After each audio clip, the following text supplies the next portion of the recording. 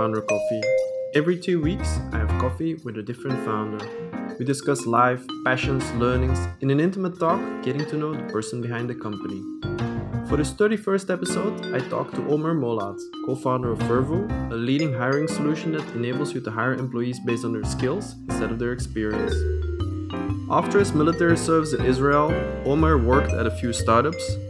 After this, he moved back to Australia, where he used to live as a kid.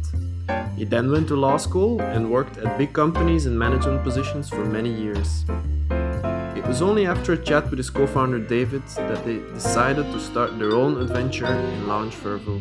The starting point, conversation about how the top performers in their teams weren't the ones with the best resumes. We talk about his pivot from small to big companies, about how to focus on the journey step by step, his chaotic schedule, and how he started trusting his team, stepping away, and empowering people. Welcome to Founder Coffee. Hi, Omer. It's great to have you on Founder Coffee. Hi, Jeroen. Great to be here. You are co-founder of Vervo. For those who don't know Vervo, what do you guys do? Yeah, so our mission is to make hiring about merit and not background. We're a skills assessment platform. And what that means is that instead of companies using things like resumes to decide who to hire, we show them how candidates perform tasks that are relevant to the job. And so they can see candidates doing things like exercises in Excel or editing a sales deck or handling a customer or writing code or really anything that's related to the job. And then that helps them make a decision on who's actually going to be good at the job that they're trying to fill. Yeah. Is this mostly standard tests that you guys provide, or is it also custom tests? And what is kind of the ratio between the two? Yeah, it's actually almost all custom, and we believe very strongly that it should be custom and context dependent. And that's because if you think about it, a graphic designer who works at a Series A startup versus a graphic designer who works at a major accounting firm, they're very different jobs. There will be some overlap in skill, but it's a very different type of environment to work in, different risk parameters and speed and people you have to deal with. And so we instantly create bespoke or custom assessments based on the requirements that our customers have for the job. Yeah. And if I'm not mistaken, you sell this through a SaaS model, right? So price per month? Yeah, that's right. It's a SaaS delivery model, and our customers are mainly mid-market and enterprise. So up to a certain price point, we have monthly, but most of our, probably 80 to 85% of our revenue is over sort of 6 to 12 month contracts, usually 12 months. But it's SaaS, and we charge based on the number of hires. So typically companies tell us how many people they need to hire, and that's the main variable off which we price. Okay. And then you guys start creating specific content for these hires for that price. So what the way it works is we have pre-existing content. We have over 80,000 questions and tasks in our library, and our clients have two options. One is if they have an existing way of testing that they like, that they use offline, they can bring it onto our platform. So we have a content builder, or most commonly, they tell us what they're looking for, and a test is automatically generated for them out of that huge library of questions. So we use natural language processing to do that. We ask them to describe the person they want to hire. They'll write something like, I want to hire a graphic designer with a growth mindset and very strong sketch skills or whatever. And then our AI assembles a test for them. And then they can swap questions in or out. And then that'll be delivered to candidates, they'll complete it, and then we automatically grade it. Our machine learning models will automatically grade the completed assessment. Yeah. How did you actually come to this idea? Because if I'm not mistaken, you didn't come from, let's say, the HR sector or industry. Yeah, that's right. In fact, both founders of the company, David and I, are industry outsiders, which has made it, in some respects, difficult. In other respects, we sort of have a fresh perspective on things. We both experienced the hiring problem ourselves, and there are a few things that happened. So I actually grew up in Tel Aviv, and I went to a very good high school. I served in the military. I worked at a couple of startups. And then in my early 20s, I moved to Australia, and I applied to about 100 jobs and couldn't get an interview. I didn't have a degree and no one could pronounce my name. and sort of my so-called credentials or resume, which was good in Israel, wasn't really valued. And I found that very frustrating, to be eliminated and disqualified and not even given a chance to get in the room.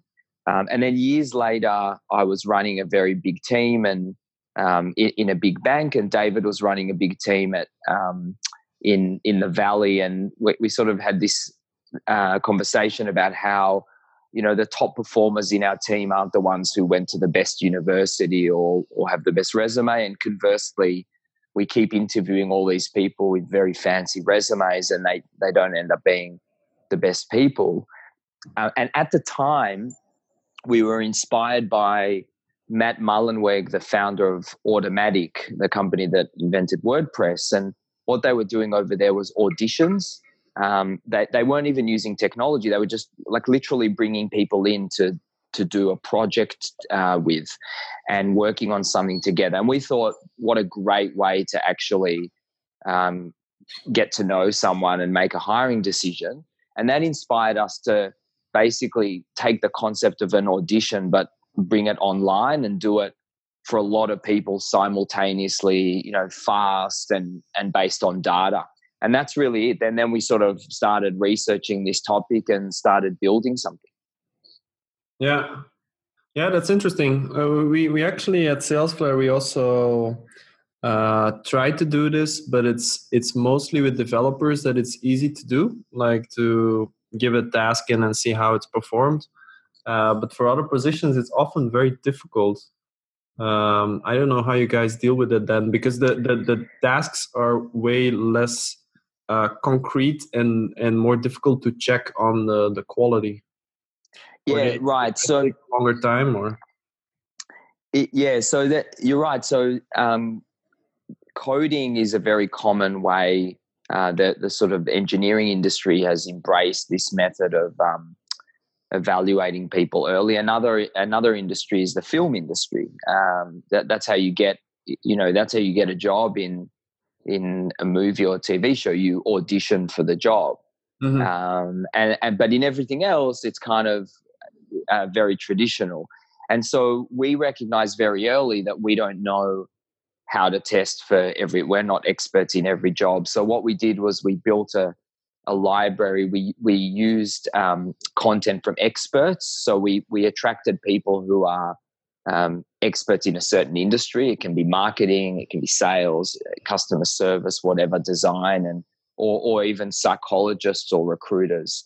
And we ask them to create content, and we have a model where we share revenue with them. So it's a content marketplace. Mm-hmm. And that's sort of how we created all this content. We built very immersive functionality. So video, audio, multiple choice. We embedded the Google App Suite, so you can ask candidates to do work in Google Sheets or Slides or Docs. And then we added code testing functionality. So very sort of dynamic. And then in terms of how do you know what's a right answer? So what we then did was our machine learning basically starts by analyzing candidate behavior. And what I mean by that is, if you think about, imagine a group interview scenario or an assessment center where you're watching over people's shoulder all day and looking how they interact and how they do tasks. We kind of do the digital version of that. So we collect 68 data points from each candidate, not personal data, but things like typing speed, how long it takes them, when they start, all sorts of things. We analyze the transcripts from their video responses. And we then looked at thousands and thousands and thousands of candidates, and we looked at how they're behaving and what scores hiring managers and recruiters are giving them, and detected very clear patterns. And so we can now basically take any assessment, no matter how bespoke, and we can predict the score that a human will give with about 80% accuracy. So that allows us to instantly auto-grade anything. And then once the employer starts grading, we learn from their preferences and start recalibrating. Mm-hmm. Cool. How did it actually happen that you do all these things in Israel, like military service and stuff, and then decide to move to Australia? What was kind of the motivation behind that?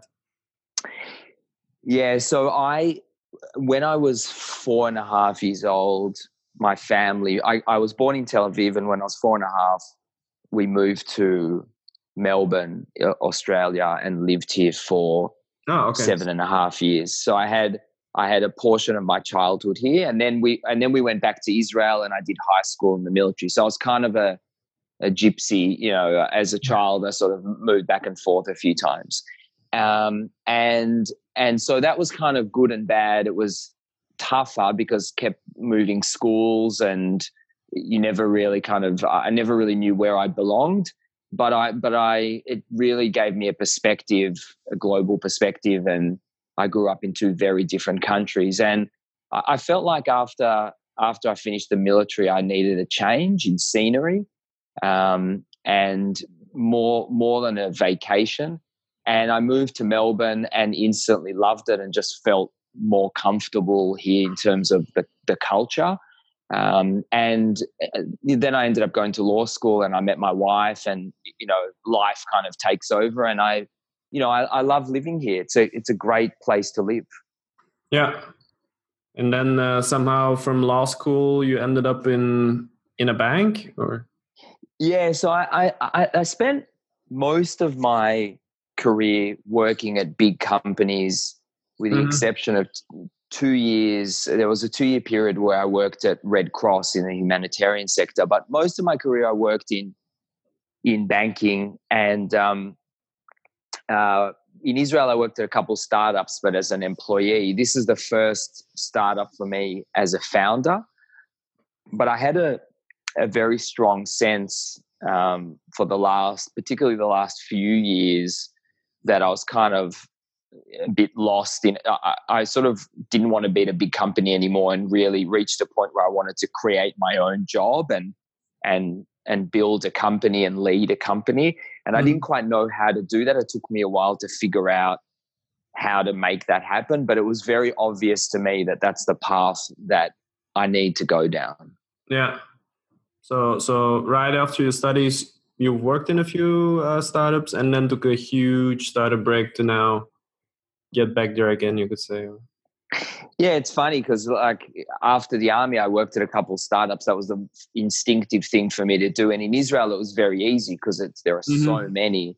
And then I kind of moved to Melbourne and somehow went to law school and ended up in really big companies. And part of it's environmental, because in Australia, certainly back then, there were basically no startups. And in Israel, you bump into entrepreneurs in the street. It's just the whole country's full. It's kind of like Silicon Valley. So I think part of it was society, it's sort of the environment I was in, and part of it was just I hadn't quite found the right journey for me. It took me a little while to get there. Yeah. Yeah, I understand. If I would ask you, like, who inspired you the most in the startup sphere, or it can be a friend, or it can be some person you follow? Who would that be for you? Oh, there are so many. It really depends. I mean, I read a lot and listen to a lot of podcasts. So, for example, I love Seth Godin's Alt MBA. I listen to a lot of podcasts about sales or about company building. I listen to a lot of podcasts about the industry that we're in, so recruitment, and particularly I like to learn from people who've built fast growing companies and have done it the hard way, not necessarily the ones who kind of Silicon Valley and raise money from Sequoia, but I like to sort of see the less orthodox paths. Yeah. And look, on a personal level, my team, my co-founder, my team, I don't need to go outside our company for inspiration. It's, we have people, the amount of work that the team works so incredibly hard, and some of the sacrifices that people have had to make on this kind of roller coaster journey that we're on, that is the inspiration. But I'm always learning from people outside the company as well. Yeah. You briefly touched company building. How do you look at that when you think about Vervu, and what is kind of the approach you take there? What is the thing you see in the future? Yeah, so I mean, I like to educate myself on different areas that are the problems we're trying to solve at a particular time. So, for example, the first problem was, I know it's a cliche to say product market fit, but essentially validating demand, getting the first customers, and answering the question of does someone actually want this thing that we built? And when we were trying to do that and get our first 10 customers, I was obsessed with that, and that's all I consumed so much material. I wanted to learn from anything I could on how to get those first 10 customers, because that's all that mattered. And then once we did that, we had to validate the next thing. So I focused on that, and I'll give you an example later on. So then when we decided to build a sales team, I had to learn everything about how to build a sales team, how to hire salespeople, how to compensate salespeople. And comp is like you could do a PhD just on remuneration in sales, and what are the different types of selling and how to build a repeatable sales process. So I spoke to CEOs, I spoke to VPs of sales, I read, I listened, I did so many things, and now I'm trying to solve a different problem. Now we're sort of thinking about, we're raising money and we're scaling, and thinking about like building culture across geographies. And so I'm educating myself on that. And it's hard to think too far ahead. So I typically try and become an expert in kind of the problem that we're going through right now, or kind of the next stage of growth, and understand how to be really good at that. Yeah, that makes sense. Maybe back to for the listeners that are building a company right now, back to the product market fit part, where a lot of startups are struggling. What was kind of your biggest learning there going through that process? Yeah, so we made a couple of mistakes early on. One was we were too quick to try and build something scalable, repeatable, automated, and we probably early on should have invested more time in just doing things that aren't repeatable, like literally just going and talking to trying to get one customer at a time. Okay, not like implementing intercom and trying to like have repeatable stuff, and none of that really matters.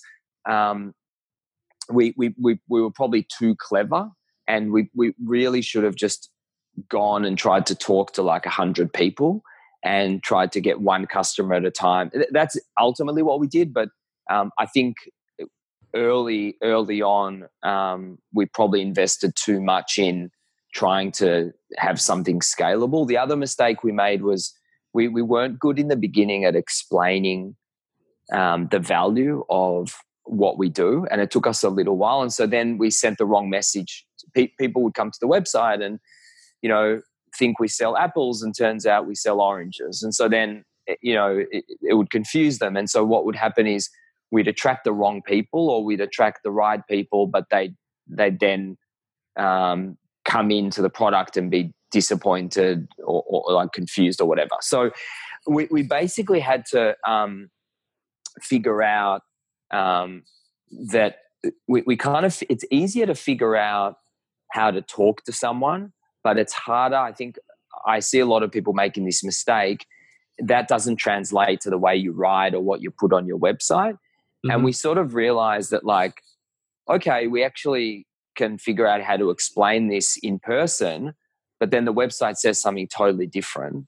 And how can you actually write the way you speak? And once we started communicating through all our channels, communicating the right message, the right story, things started to click, and people would say, yes, this is a problem that I have, and you solve it.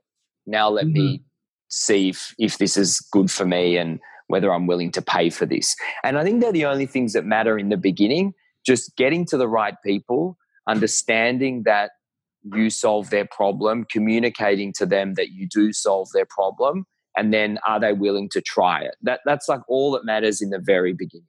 Yeah. So you think it's talking to people, understanding, fine-tuning your messaging while talking to them, and exactly translate that into sort of repeatable marketing messages that are as close as possible to that real conversation you're having. Exactly. As close as possible to that real conversation, and using customer language, listening to the words that they're using, and actually writing in a way that is closer to the way you talk and more natural, and then understanding sort of who's your audience. And another thing that happened to us is, so we got that right and something crazy happened. We started getting all this demand, but it was from very different.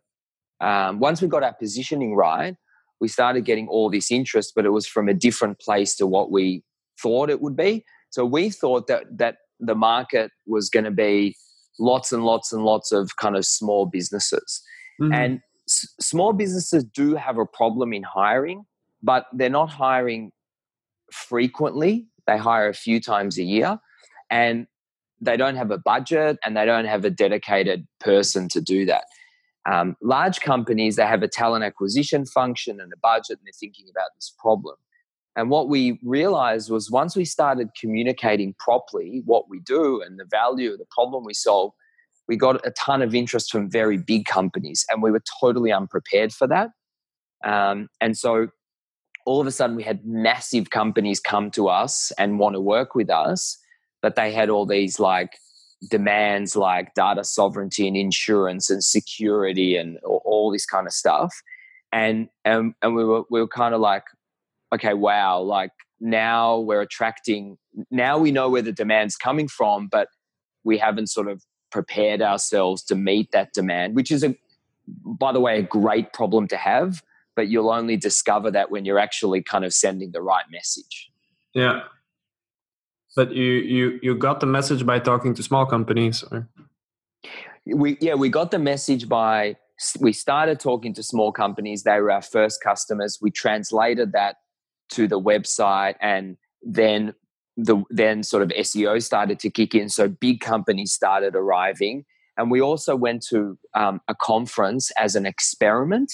Mm-hmm. Basically, two other founders twisted my arm, and I just thought this is a waste of time. And anyway, I went in the end, and we did this competition, this kind of pitch competition, and it was crazy. Like, we had people lining up at our booth after that, mm-hmm. and we got massive customers, and then we realized, okay, you know, that's where the interest is, and big companies, they talk to each other, and all these things kind of that we did by accident, but we did them in the right way, completely changed the way that we were sort of attracting interest in the market.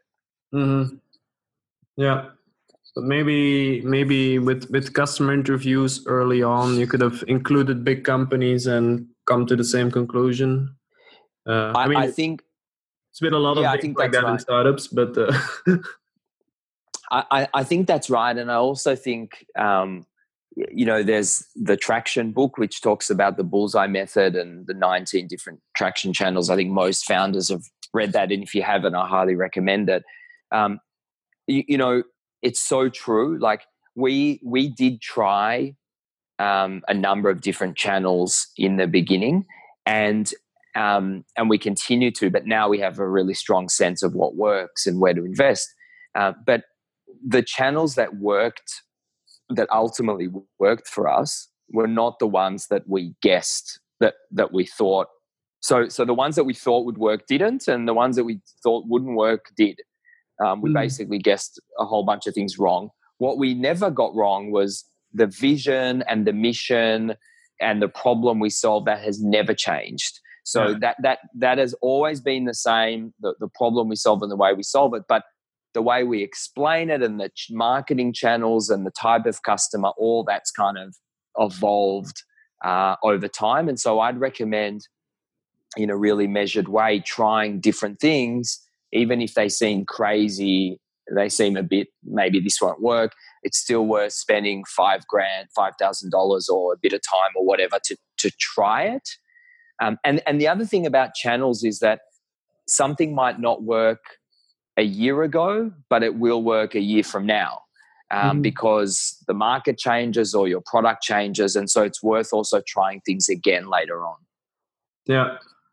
Yeah, I kind of identify with that. If you solve like a big core problem, you've identified one, then that might be the main constant in your company, and things around it might kind of change, but that will ultimately keep driving the company.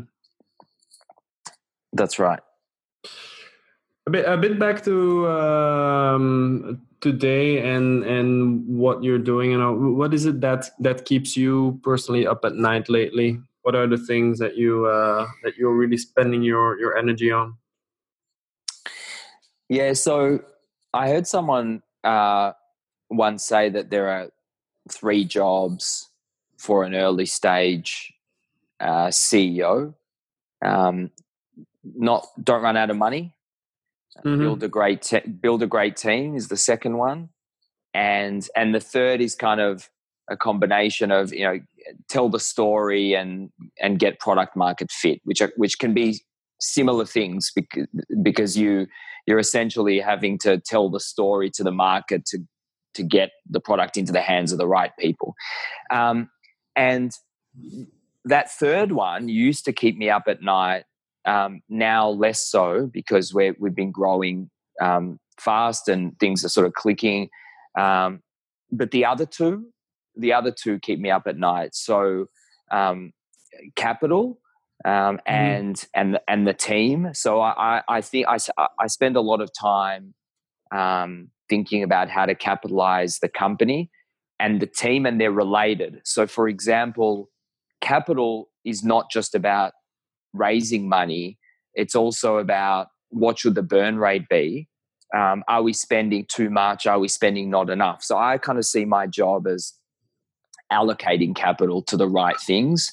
And, for example, if I think the burn rate's too high, well, does that mean we have to make a change in personnel?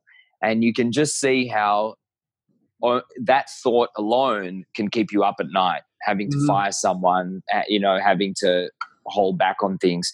So I think they're the things that trouble me the most, that I kind of lose sleep over. Am I making the right decisions about hiring and firing, and how quickly to invest, and make sure that the company has enough capital to continue so that we can reinvest and grow at the rate that we want to, and basically keep everything going. Yeah. What is kind of your approach towards when to invest in a certain thing like marketing or an extra developer, or how do you decide when it's the right moment?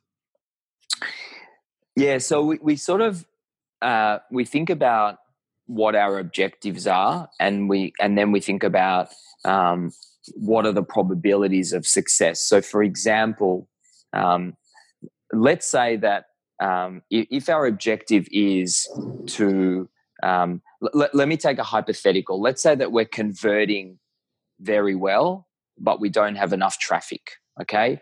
And so if our funnel works pretty well, or our sales team is selling well, but we need more leads, then we'll look at all the ways to get leads and get traffic. And if we know that SEO works well for us, and it happens for us, that's a good example because SEO does work. We get a lot of inbound interest from organic search. And it's also a channel that converts very well for us. So then we say, okay, how do we invest in SEO? And that the answer to that can actually be hire another engineer, because there are a whole bunch of things that you can do, or hire a designer. There are a whole bunch of things that you can do on the site, or it might be get an agency and invest in link building. So then the next step is, what's that going to cost me per month? Okay. And then you compare that to other channels. So there might be another channel that we think will end up having the same return, but costs 3 times as much to invest in. So we sort of look at, what problem are we trying to solve? What's the return we're going to get? And what's the investment that we need to make? And there are some things that we know. I'll give you another example. We know that conferences work really well, but they're expensive because you have to fly to wherever in the US, and it costs a lot of money. So there are certain things that we know work, but they're too hard to invest in. There are other things that we know work and they make a lot of sense to invest in. And there are other things that we are not sure if they work, or maybe we've ruled them out. Now, the most frustrating thing is when you know something works, you want to do it, but you don't have enough money to do it. And then it becomes a question of, okay, should you actually raise more money rather than delay? Because it's very frustrating to think that you can invest in a channel that's profitable, but you're constrained and you don't have the ability to do that. Yeah, I got it. And then that's when you think about raising. But to go about raising, then you need to need a lot of money, at least if you're going for sort of a VC capital, I suppose. Otherwise, yeah, alone is easy. But yeah, so when we think about capital, a sort of a good story for investment is to say, we have a lot of traction and we have growth. We know where to invest, but we're constrained because investors essentially want to know that if they in the beginning, it's very different. When you're sort of doing pre-seed or kind of seed, then they're kind of asking like, okay, they don't expect you to have a lot of traction. So or maybe you have nothing, and they sort of, the questions they ask are, well, is this thing going to work? And are you the right team to give it a good go? But once you get into revenue, essentially investors want to know, if I give you money, do you know how to spend that money? Will you get a return for that money? Can we pour fuel? And they don't want you to be guessing. And so a good story to have is to say, well, we know how to access more customers. We've proven that we can get customers and convert them and whatever the cycle happens to be. In our case, we do pilots that then convert to an expansion, and we've done that enough times. So then now we need money to go and get 1,000 more of them, and we know where to get them and how to get them, but we don't have the money in the bank to go do that. And that's typically a good story for investors, as opposed to, I'm going to guess and experiment with your money. No one wants to hear that. Certainly not once you've got a product. Yeah. Cool. It sounds like you have a very pragmatic approach about all these things. about how to run a company. Now, I'm wondering, when running it, what are exactly the things that give you energy? Like, why do you do it? What keeps you getting out of bed every morning? Yeah, it's interesting. My co-founder and I are very different people. We both have a very strong need for intellectual stimulation, but he doesn't want to manage people, and he wants to be kind of an individual contributor. So he wants to sit in a room with a whiteboard and solve problems and innovate and come up with kind of the next product innovation. Whereas I get my energy from people, and particularly from the market. So I like to talk to customers. There's nothing more energizing for me than talking to a customer. And so I like to also get out into the market and have conversations, talk to investors, talk to people that are in the industry, talk to other founders, talk to other companies doing things in a similar space. I'll go and give presentations at conferences. I don't necessarily love doing that. That can be quite terrifying, but I do like to spend time with customers and in the market, and I love to spend time with the team.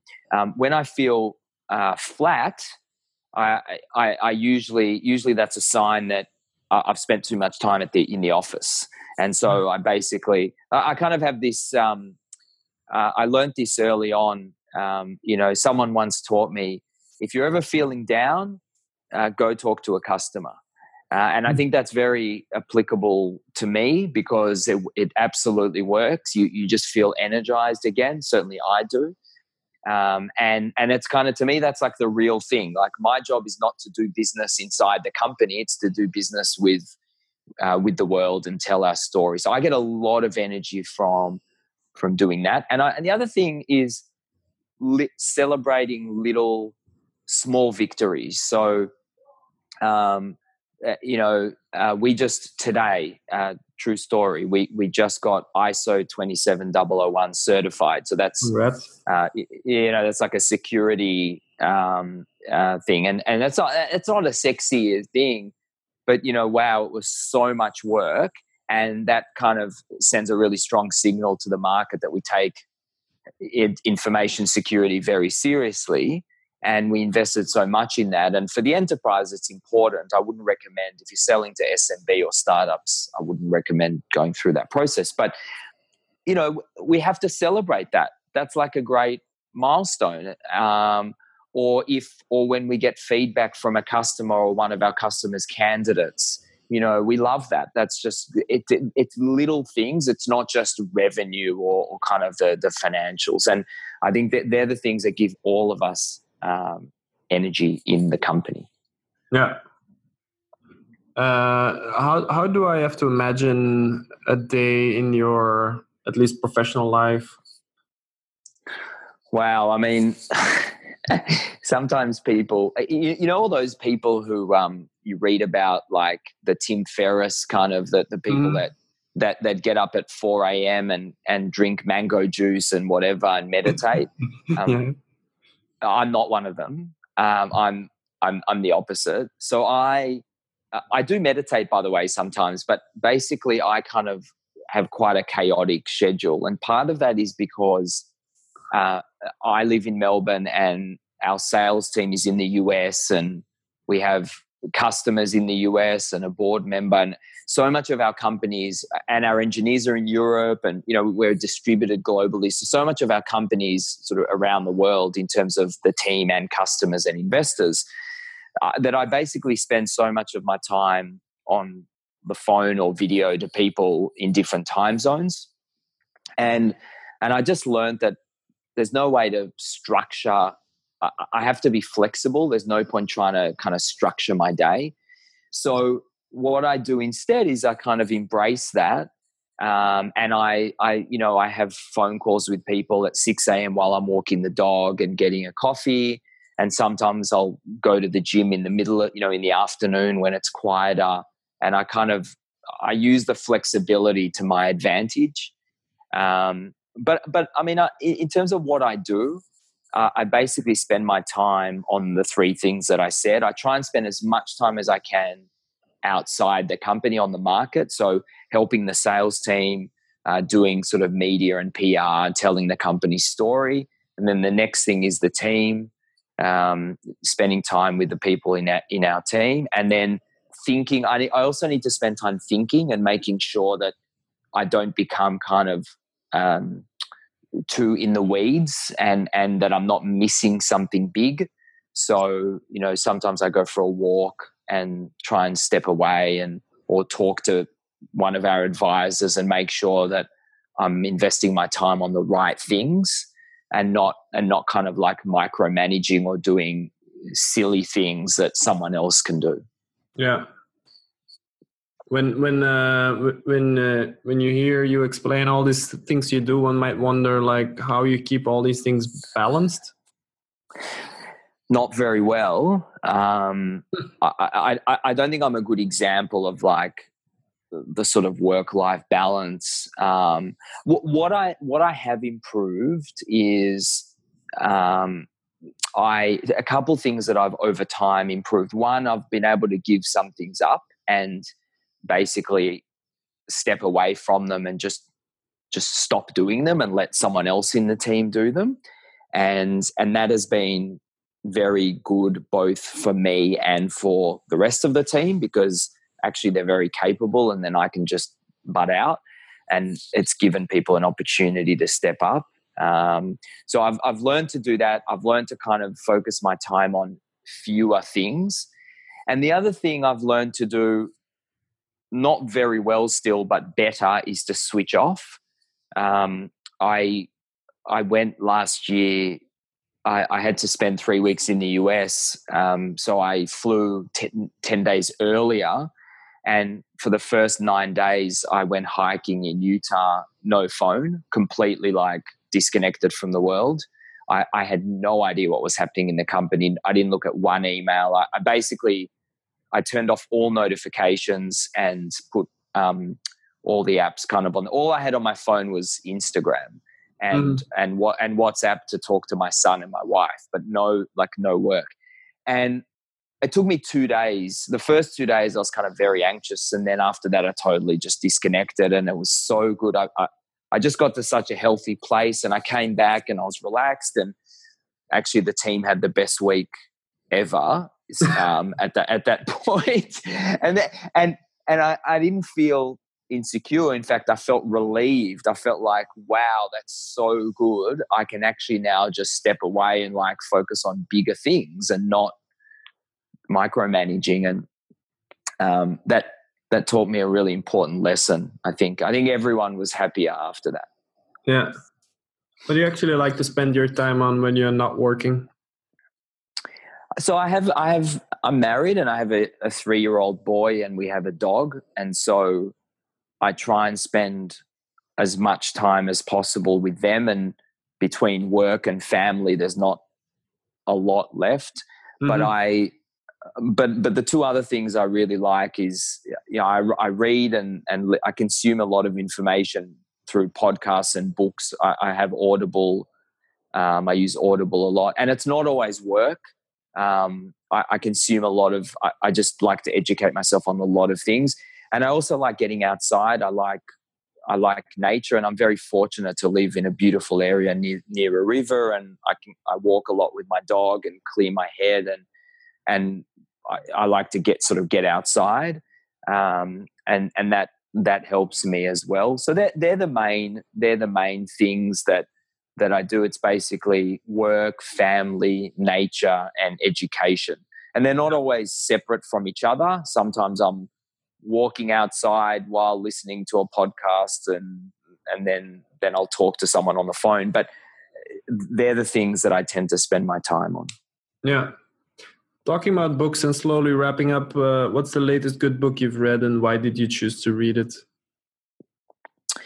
So now I'm actually listening to Predictable Revenue, which is kind of very technical. But some of the books that that I've really, really enjoyed. The Hard Thing About Hard Things by Ben Horowitz. That's probably the number one book I'd recommend for founders, because it's kind of, it's very raw and self-deprecating, and he really kind of explains the pain. There were so many things there that I identified with, and I listened to the SaaStr podcast a lot. I think that's a great resource for anyone in SaaS, thinking about some of the problems as you're building and growing a company. Another book is Peter Thiel's 0 to 1 is a great book for people, for entrepreneurs. And there are sort of a lot of books around modern monopolies. There are a lot of books around those kind of themes that I found very helpful. And basically anything that Seth Godin does, I also would recommend. He's just a very unusual thinker, and I like his style and the way that he thinks about things. So yeah, that's another. Anything by Seth Godin. Anything by Seth Godin. Is there anything you wish you would have known when you started out with Vervo? I think I didn't appreciate the value of getting good advice, and we now have an advisory board that's so helpful, but I think we could have used the right advisors in the beginning. It's so helpful. First of all, just to have someone who kind of understands what you're going through is reassuring, even if they're not even helping you, but just to talk through things and for them to tell you, actually, it's okay. This is normal. It's not as bad as you think. You're actually going better than you think, or whatever. But then second, to have people who can help you in a specific, whether they're in the industry or whether they've just built companies and, they can help you solve a problem. Because there's a very high chance that every mistake you make as a founder, someone else has made it already. And sometimes when I think about the founder journey, I think about it like this. The goal of a founder is to avoid making as many mistakes as possible, basically, because you're going to make a ton of them, but if you can somehow learn from someone else and avoid some of the mistakes, then you'll get to the answer quicker or spend less money on the way to getting there. And a really good way to do that is having good advisors. And I think it took us a while to kind of act on that. So that's kind of a huge learning for us. And the other one is, I don't know if we could have done anything different, but what we discussed before around, I would have loved to know how to explain the value of what we do earlier, and maybe working with someone who's really good at branding or communication very early on, like before we even built the product. Maybe if I had my time again, maybe what we would have done if we had our time again was to spend a little bit of time and money with someone who's an expert in that, and say, listen, this is our vision, help us articulate it even before we write a line of code. That probably would have been worth doing, and then tell our story. It would have helped us also validate demand much, much earlier. So they're probably the two things. Yeah. A little bridge from and also the final question: what is the best piece of business advice you ever got? Wow. I mean, so many. I've learned so much. I don't know if there's one thing. A recent one. Yeah. I mean, some of the things that I've been learning very recently have to do with trusting trusting the team and stepping away and sort of empowering people. I know that sounds obvious, but I think founders are really bad at it because you're infatuated with your own creation. And I think the ability to do that, it typically results in a positive outcome because people feel more empowered. There's a reason you hired them and they're capable, and you also feel relieved. And then the other sort of area that's not talked about enough is mental health, or it's talked about, but I don't think people act on it enough, is sort of mental health for founders, and really looking after yourself and making sure that, because it's a marathon, not a sprint. And I think if you can stay healthy and focused and have a clear mind, you can make better decisions for your company. So sometimes the best thing you can do is nothing and step away and actually disconnect, and you end up contributing more to your company. Sorry, I'm not sure if that's what you were hoping to hear, but that's what I've got. It's perfect. Thank you again, Omar, for being on Founder Coffee. It was really great to have you. Thanks so much. Great chatting with you. That's it for this episode of Founder Coffee. We hope you liked it. Let the world know if you did. Thanks for listening, guys.